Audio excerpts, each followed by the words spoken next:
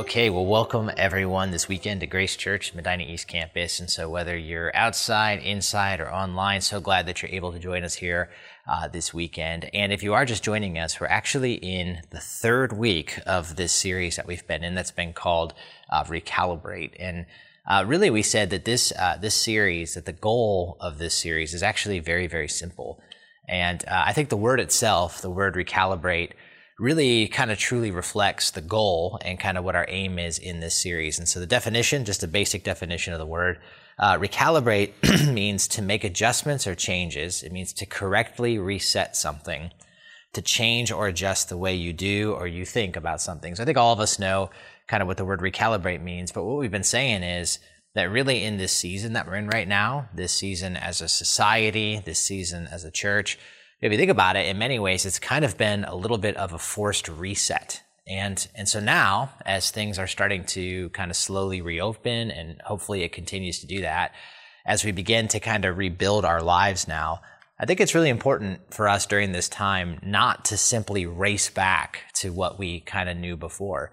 I think it's important that in this time that maybe we kind of stop and view this as an opportunity to recalibrate, right? To make adjustments and to kind of correctly reset our lives. And so we've been saying, maybe in this past season, there's been some things that have been subtracted from our lives that need not be re-added.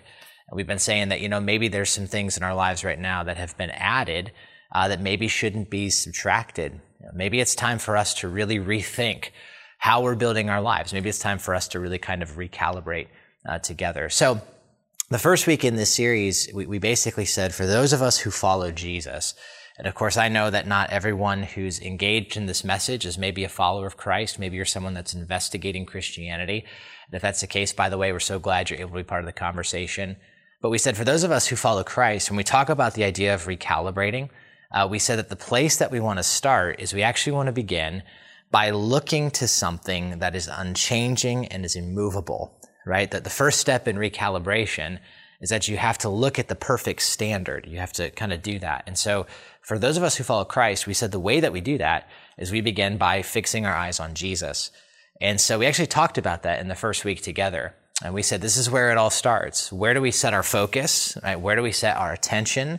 What is our goal? And we said that it's Jesus Christ, the author and perfecter of our faith. That's actually exactly what the Bible says in the book of Hebrews. So we talked about that. And then basically what we said is, okay, so the question is, practically speaking then, how does someone do that? How do you live a life that is fixed on Jesus Christ? And so last week we actually started talking practically about what does that look like? And we talked about the importance of sitting at the feet of Jesus.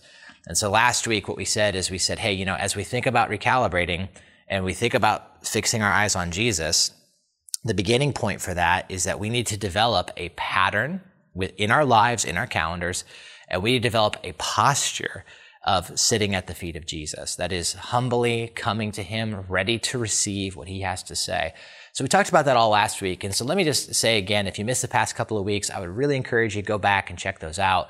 I think it'll be very helpful. So this week, what we're going to do is we're going to build on the past couple of weeks. And here's what I want to talk about today. Okay, so we want to fix our eyes on Jesus. We want to sit at the feet of Jesus. So here's the next thing we want to talk about today, and that's this, is that as we recalibrate, we want to build our lives on what Jesus said. Okay, so we want to build our lives. We want to construct our lives on that which we have received from Jesus. Now, okay, so let me just say, this is a very simple concept. This message is going to be a very, very simple concept. In fact, I think as we listen, you might be listening, it may even sound, and I don't mean it to be, it might sound insultingly simple. But here's the thing, okay? And I want you to catch this.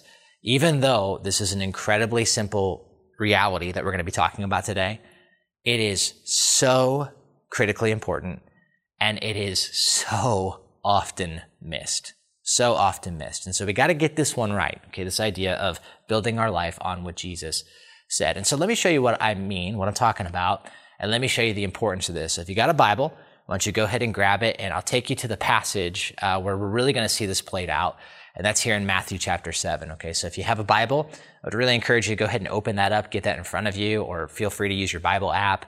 and to go ahead and get to Matthew chapter 7. All right, so as you're turning to Matthew 7, I'll just kind of tell you kind of quick. In my house, little story. In my house here in Medina, it's the only house that I have, the one in Medina. Several months back, probably over a year ago or more, my wife and I actually noticed something by the door frame around one of the bathrooms of our house. And what we noticed, or I should say what my wife noticed, was that there was this crack that had started to form up in the corner. In fact, I'll show you a picture of this crack from a little while ago. So this is it. It's up in the corner. I don't know if you can see that where you're at, but that's the little crack. And let me just say, okay, I'll just kind of preface this. I'm not, by any stretch of the imagination, a super handy person. Okay, never have been. I'm not real knowledgeable as it relates to these things. But my wife pointed this thing out to me, and my first thought was, well, that doesn't look so bad. Doesn't look too bad. And even though I'm not handy at all, when I saw that, I thought, I bet you I could patch that up. I bet you I could. I bet you I could go to Home Depot, get the stuff, and YouTube the thing. I could patch that thing up by myself. But here's the thing, all right? Now, some of you know way more about construction than I do. And my guess is if that's you, when you saw that, you chuckled. And the reason is because you probably thought what my wife thought, which, by the way, my wife happens to know more about construction than I do. And that's, I'll be honest, a little hard to admit, but it's true, so I gotta say it. But here it is, okay, is that even though this might look like a relatively small crack in the wall, and even though it's something that I could patch up, as unhandy as I am, it's very possible and actually likely that this little crack in the wall is actually indicative of a much deeper issue. See, what every builder knows, what every construction expert knows, what every website will tell you is that a crack, especially in the corner of a door frame or in a window frame, is often the telltale sign of a problem that's happening in the foundation of your home, right? That's usually what's going on. And so if that was the case, I could do the patchwork. I could go to Home Depot and I could cover it up. I could fix this crack. But if what we're talking about here is a foundational issue, something that's happening in the foundation, then these cracks are just going to keep showing up. And unless I actually address the foundational issue. See, that's the issue, is that it is a foundational issue. It's something that's happening underground. It's something that's happening under the surface that's manifesting itself on the top levels, on the upper levels of the house. So, all right, so why do I tell you that? I tell you that because if you can get your mind around that illustration for a second, I want you to think about this with me for a moment, all right? What happens when we begin to see cracks in the walls of our life? Right, what happens when we start to see cracks in our marriage, in our home, in our life, what happens when we start to see cracks in our world, in our society? What do we do when we see that? I think, honestly, we could easily say that right now, as a society, we are seeing some pretty big cracks in our world right now, aren't we? There's a lot of division. There's a lot of fractures. There's division politically, for sure. There always is. Culturally, I think we see it. Racially, there's strong tensions, division. We see that kind of within our society. Some of us right now, we don't just see it in our world. Some of us are experiencing it in our lives. There's cracks in the walls of our marriage. There's cracks, fractures in relationships, maybe broken families. Maybe for some of you, you're experiencing some of that right now. There's cracks showing up in the walls of your life. And here's the thing, is we can try to patch those things up. We can try to address those with seminars and programs and protests and demonstrations and counseling and political agendas and all that stuff. But have you noticed that despite our best efforts, it just seems like these cracks keep coming back, right? They just keep manifesting themselves, and sometimes they show up in deeper and even more severe ways than before. And so we can spend all of our life trying to repair cracks, trying to address the surface issues. But the question that I want to talk to us today, and I believe the question that Jesus is going to help us process through, is, are these cracks symptomatic of a deeper issue? Is there something deeper going on? And if so, how do we deal with the foundational problem to avoid simply repeatedly doing the patchwork in our lives or in our world or in our families? How do we do that? So the passage we're going to see today here in Matthew 7, Jesus is going to talk to this. And let me give you just a little bit of context before we read this. The passage we're going to read is a short passage. It's right at the end of maybe Jesus' most famous sermon. Okay, it's called the Sermon on the Mount. And let me just say, if you're new to the Bible, if you've never read the Sermon on the Mount, my goodness, you have to read it. It is amazing. It's Matthew chapter 5 to Matthew chapter 7. And like I said, it's the most famous sermon Jesus gave. And in a lot of ways, a way to think of the Sermon on the Mount is it's kind of like the most important things that Jesus ever taught in a consolidated collection. It's kind of like the summary of the heart of his teaching about life, about relationships, about loving God, about loving others, about mission, about prayer, about blessing, about all of that. And it's all kind of consolidated in one place. Here's how I like to think of the Sermon on the Mount. I don't know if this is entirely accurate, but I like to think of it as Jesus' greatest hits. This is like the best stuff he ever said and basically all of his teaching kind of summarized in one sermon. And so what we're going to look at is actually the summary of that message. And the way that Jesus ends this sermon is very unique. And quite honestly, it's a little bizarre. Here's what he says. Let's take a look. We'll start off in verse 24. So Jesus, at the end of this sermon, he says, therefore, this is his big conclusion, everyone who hears these words of mine and puts them into practice is like a wise man who built his house on the rock. He says, the rain came down, the streams rose, and the winds blew, and they beat against the house. Yet it did not fall because it had its foundation on the rock. He goes on. He says, but everyone who hears these words of mine and does not put them into practice is like a foolish man who built his house on the sand. And the rain came down, and the streams rose, and the winds blew against and beat against that house, and it fell with a great crash. And when Jesus had finished saying these things, the crowds were amazed at his teaching because he taught as someone who had authority and not as their teachers of the law. And that's how he ends his message. It's interesting, he ends his sermon kind of open-ended with this kind of short story, this little parable. And I want to break it down a little bit for us here because it's a powerful, familiar, but powerful little parable. And in this analogy, you see that Jesus introduces us to two builders, right? Two builders. And the two builders, he's going to, as we're going to see in the Bible, Jesus identifies as the wise builder and the foolish builder.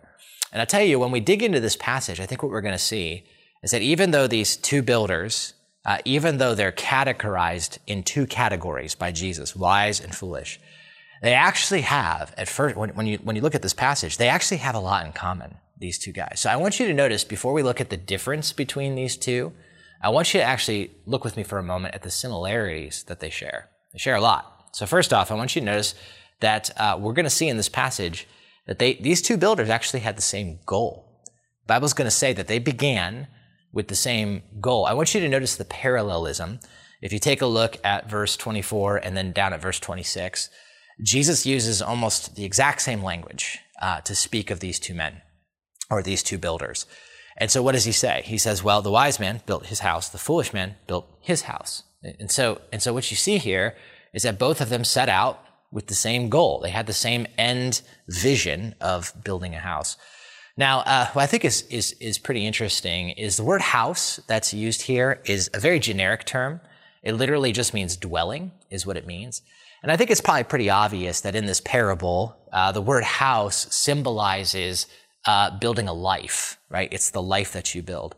But here's what I think is interesting, is through the Bible, we actually see that the idea of a house represents pretty much every aspect of life throughout the Bible. So just give you a couple examples.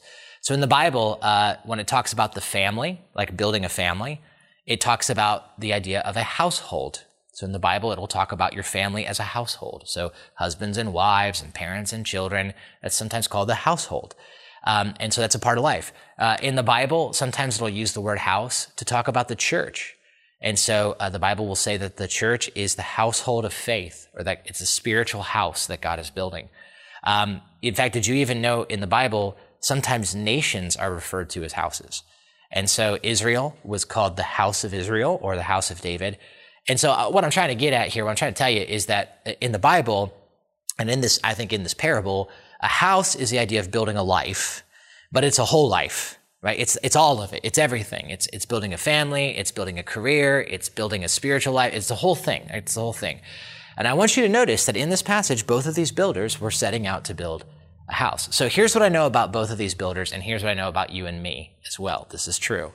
Here's what I know about every single person who is engaged in this message right now. right? Whether you're a follower of Jesus or you're not a follower of Jesus, and here's the truth. Every single one of us is building a house. We are all building a life. It's one thing that we all have in common.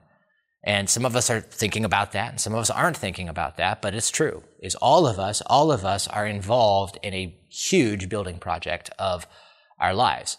And here's what I know. You're a builder, and I'm a builder, and we're all builders. If your name is Bob, you're Bob the Builder. And that was like the word. I don't even know where that came from. It was like the worst thing ever, so forgive me for that. But yeah, we all are building something. We're building a life. And here's the thing.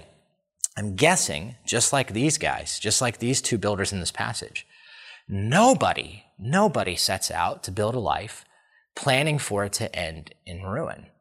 Nobody does that. These two builders both set out with the goal to build a life, to build a house.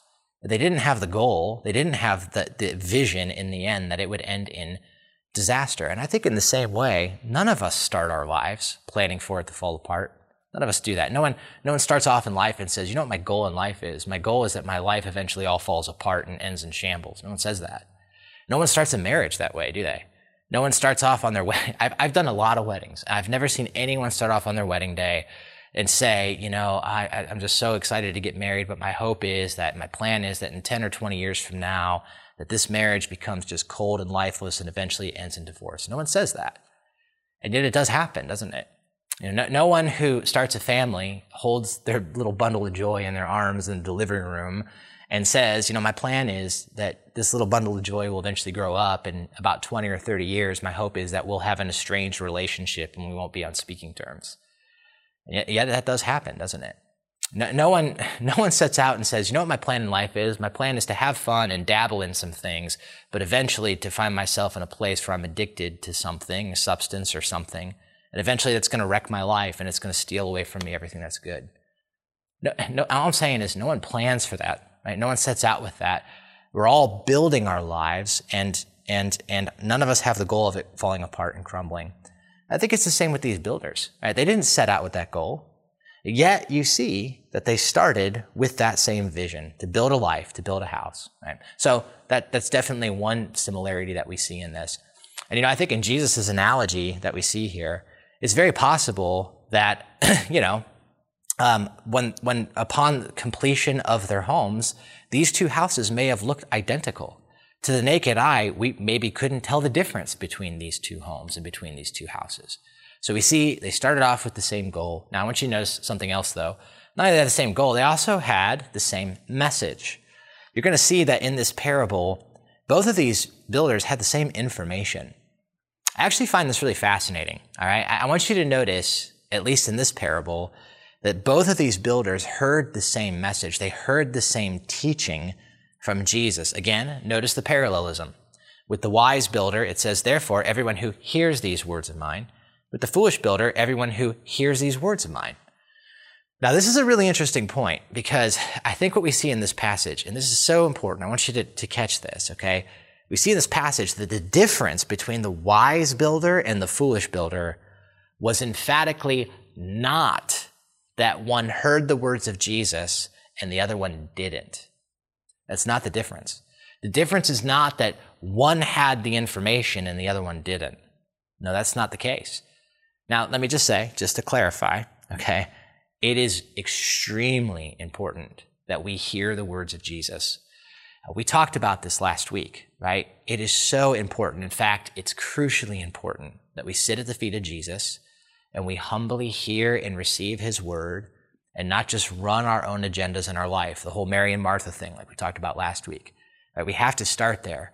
But can I tell you that I think this passage clearly reveals to us that while we have to start there, we can't end there. We can't end there.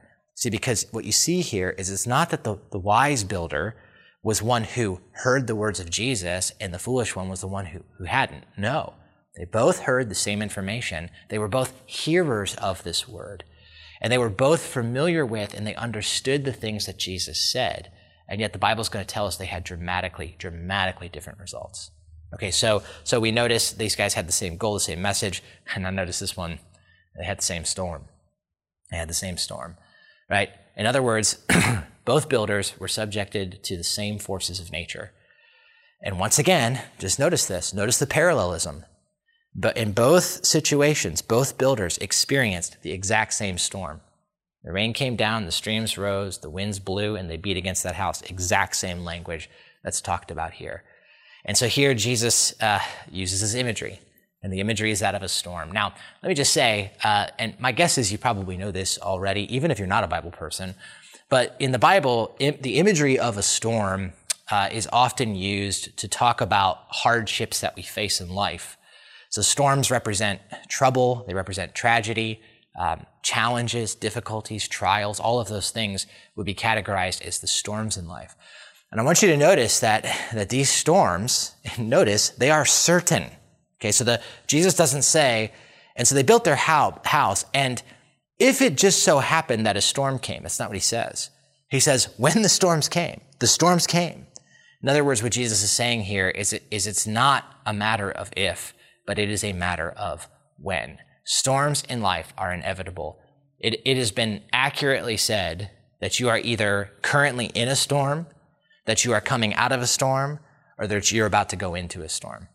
And I think anyone who's lived life for any amount of time knows that that's true. That life is full of storms, trouble, tragedy, trial, challenge. Jesus said this. He said, in this life, there will be trouble. There's going to be storms, and that is a certainty. And let me just say right now, man, some of you are in a storm right now. Maybe you're navigating some really choppy waters, and you're in a place where man, it is a storm.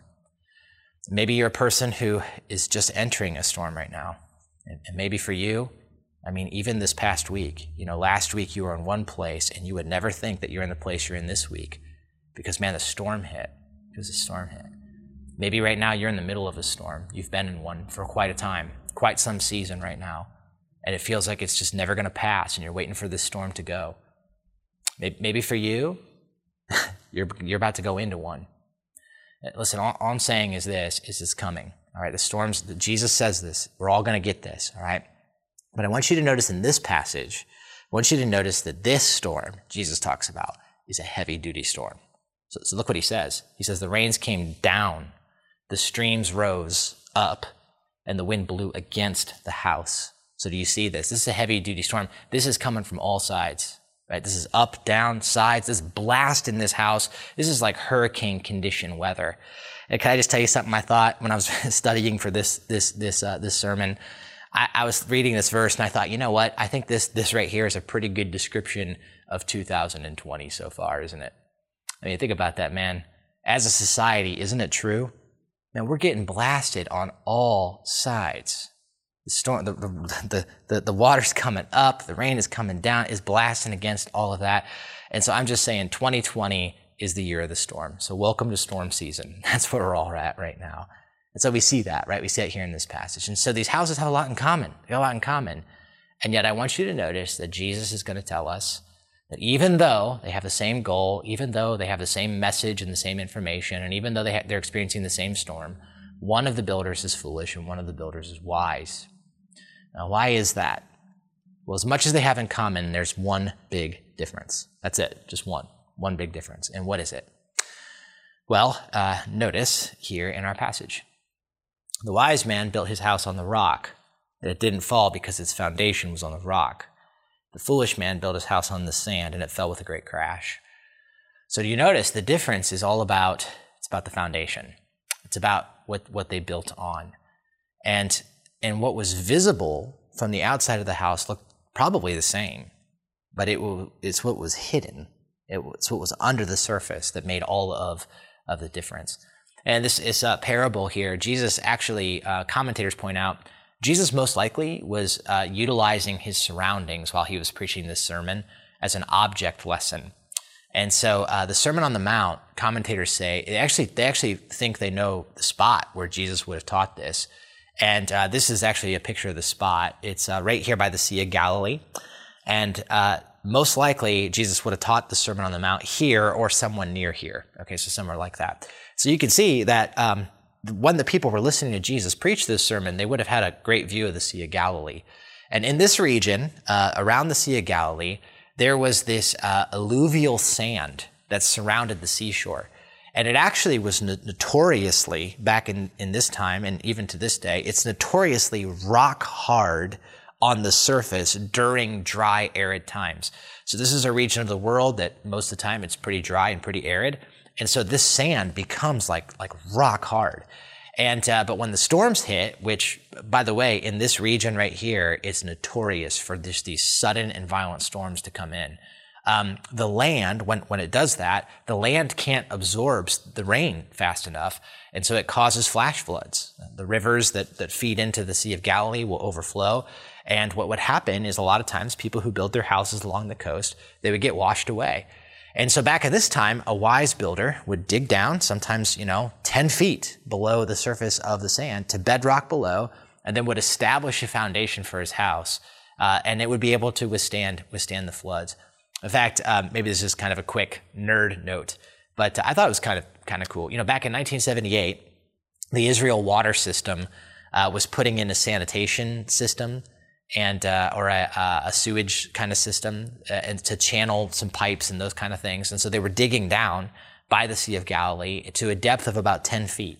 So they actually went underneath the water table and they uncovered stone bedrock that they discovered was used in times of antiquity for foundations of houses. And so I just thought that was kind of cool because it just validates that back in this time, that would have been the common practice, the building practice for wise builders. All I have to say, here's Jesus' point. Okay, I think when you get to this, what Jesus is saying is, listen, everyone's building a life. You're building a life, I'm building a life, everyone's building a life. That's not the question. Here's the question that this parable is causing us to ask. What are you building your life on? What is it? And Jesus says that the wise person builds their house on the rock. Now, let's think about this with me for a second.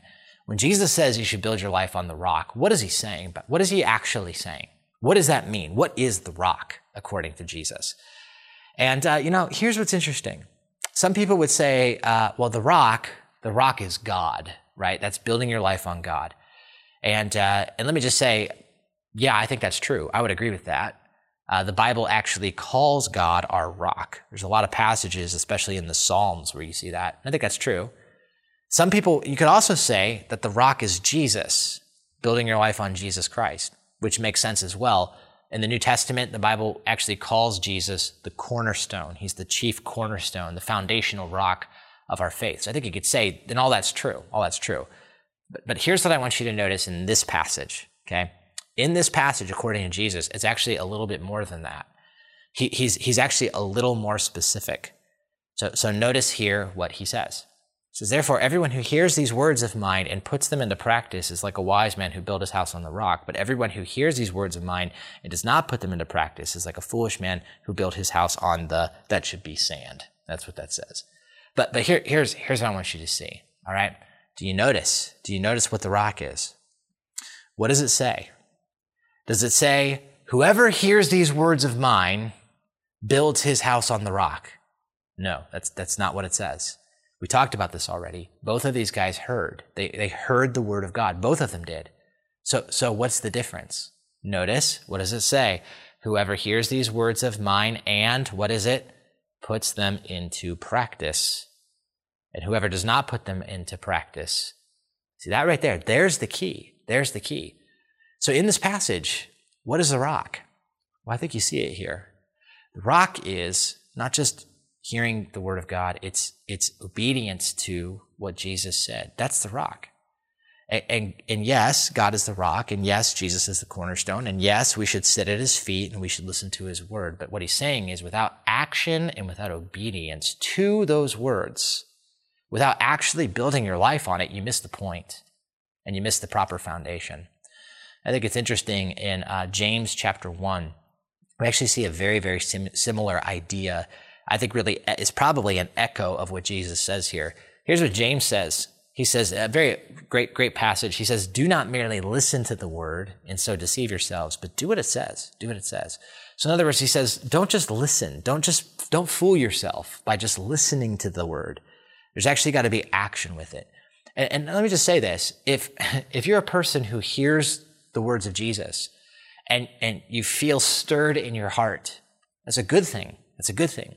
If you hear the words of Jesus and that inspires you, or if you feel convicted, That's a good thing. That's a good thing. If you come here to the Medina East campus or to other churches and you hear messages about the Bible and it stirs something in you and you feel, even right now, if you just sense that, man, like God is somehow interacting with you through this, that's a good thing. It's a good thing. So don't hear me wrong. But let me just tell you, it's not the end. It's only the beginning of what God is trying to accomplish. That's why he says, don't just listen to the word. Don't just be convicted by the word. Don't just be inspired by the word and so deceive yourselves. You got to do what it says. You got to do something about it. I'll tell you what I love here real quick. The term to do what it says in the Greek language is actually this one word, and it's this idea, and it literally means, the word to do what it says is the word that means one who makes something. It's the idea of a builder or a creator. And I think that that's a direct reference to Matthew 7. Because what he's saying is, don't just be a hearer, but be a builder. Be a constructor of the word, right? Build your life on what Jesus said.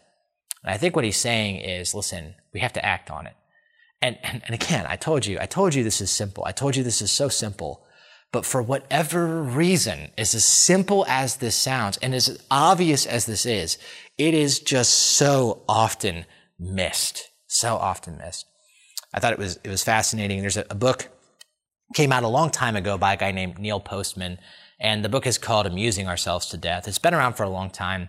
But basically, it's a really good book. It's kind of a social commentary on the impact of the age of information and how that's really had an impact and an effect on us. And he actually talks about this. He actually talks about something that's called the information to action ratio. That's what he calls it. Now, I'm not going to get into all the specifics, but I thought this was fascinating. Basically, what he's pointing out is that with the incredible rise of information in this age that we find ourselves in, and man, if you do the studies on it, the amount of information that we take in compared to that which people took in 10 years ago, 20 years ago, and 100 years ago is just mind-boggling. But what he says is that basically all the information that we take in right now, that we have been trained and we are now accustomed to taking in a ton of information. And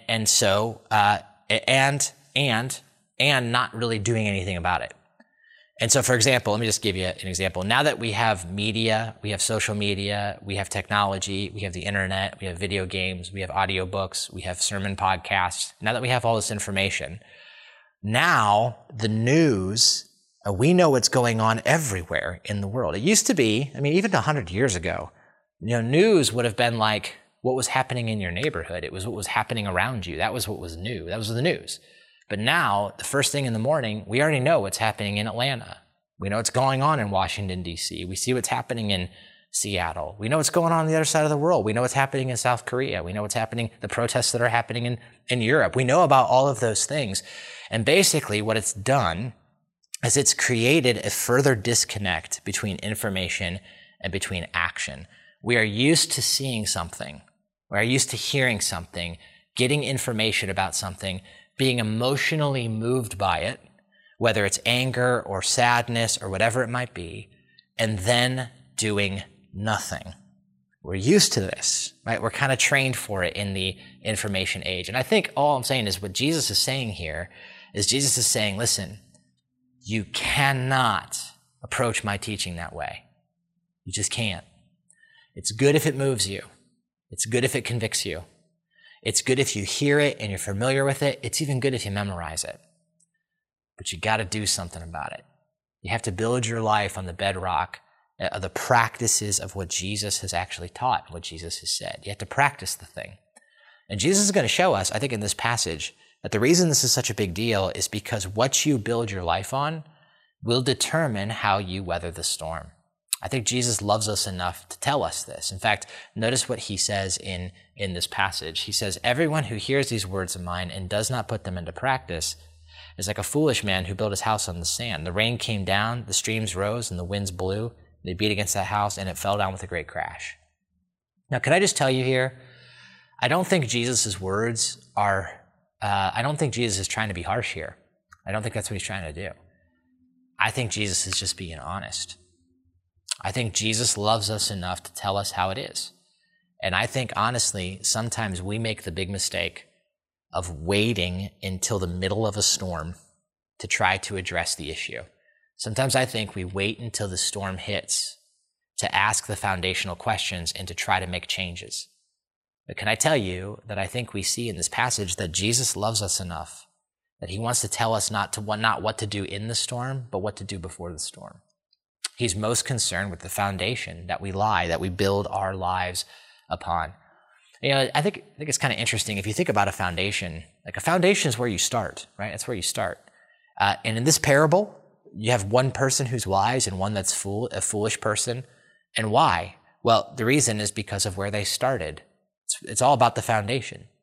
And I just tell you, oftentimes, I think we want to address issues in our lives. We want to address the cracks in our walls with the Bible. And so we'll say, well, maybe I can use the Bible to patch this up, or the Bible to help address this thing. Use the words of Jesus to patch up the cracks in the wall of whatever problem it is that I'm facing. But I want you to understand that that's not what Jesus is saying here. He's saying that's not how you approach my word. It's a foundational problem. For those of us who follow Christ, we have to start. We have to start in the right place. Listen to me, on issues of race, on issues of sexuality, on issues of justice, on issues of human life and human dignity, on the biggest issues that we are facing today. Listen, a lot of times we start in the wrong place. We just start in the wrong place. We start with politics. We start with our opinions. We start with history. We start with the cultural consensus. We start with philosophy. And let me just say, those things have their place. I'm not saying that. But for those who follow Jesus, Jesus is saying we have to start with what he said, and we have to build from there. That's the starting point. We have to allow Jesus' word to determine who we are, how we live, how we understand and view ourselves and the world, others, and God. Because, listen, here's the thing. He knows, Jesus knows, and he tells us storms are going to hit. And when they hit, because they will, storms will reveal and they will expose the strength of the foundation that you're building your life on. Listen, here's what all of us know. Storms are going to shake you. They will. They're going to shake you to the core, and they're going to reveal what your life is built on, for better or for worse. And if we build our lives on things like financial security or comfort or human opinion or philosophy or my incessant need for control, if I build my life on those things, listen, Jesus is going to say, listen, those things are as stable as shifting sand, and they'll be exposed when the storm hits. And so here's how I want to end, okay? In light of everything we've talked about, I just want to ask you three questions, okay? 3 questions. And in light of everything we said, I think this is worth your consideration. So the first one is this.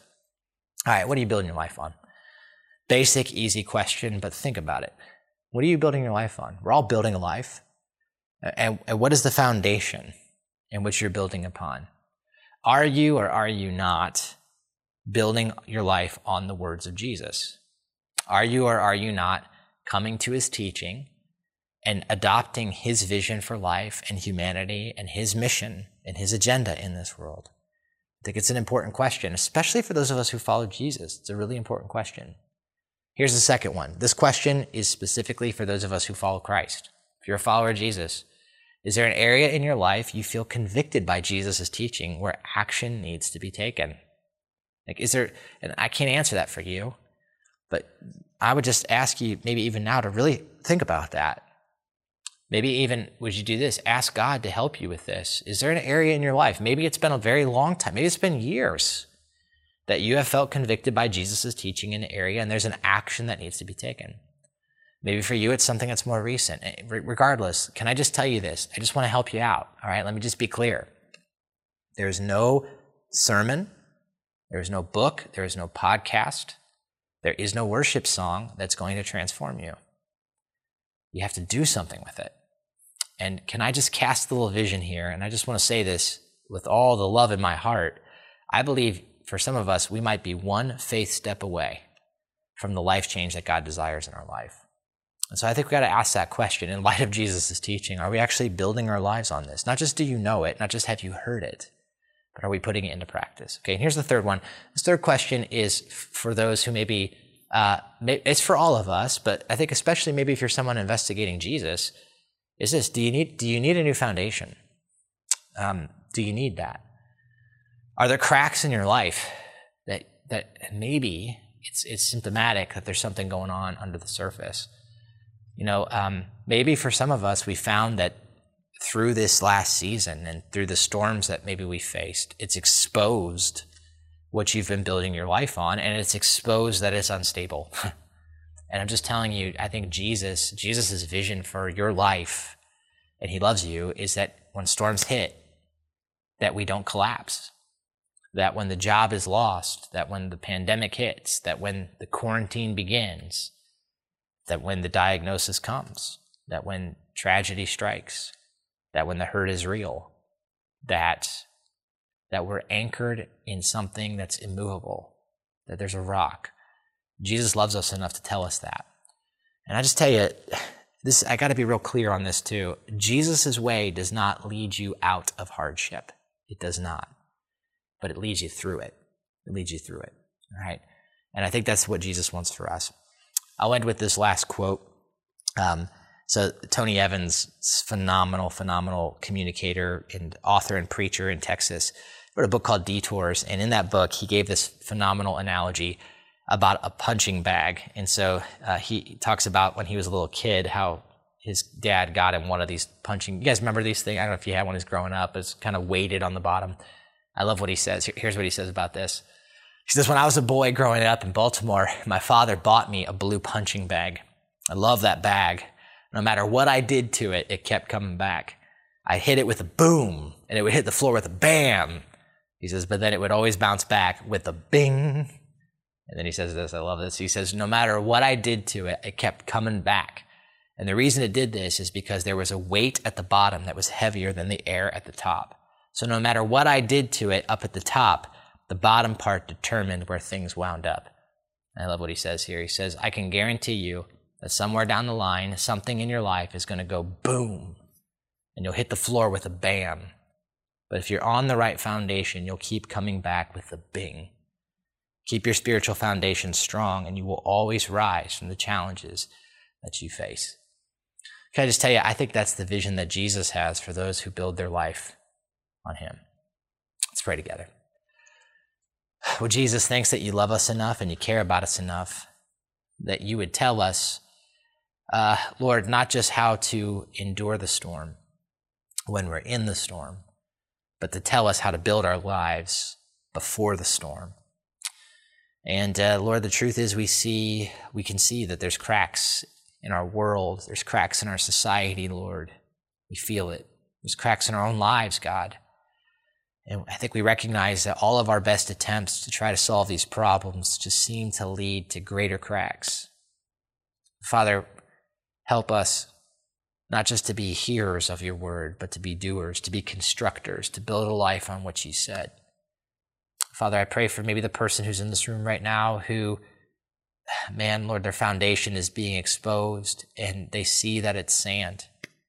Father, I know you love them enough and you care so much about each one of us that you want us to run to you. Just so, not that we find judgment, but that we'd find life. So I pray that we do that here today, Lord. So thank you for each person who's connected to this weekend. Pray blessing over everyone who's connected right now. I ask this in Jesus' name. Amen.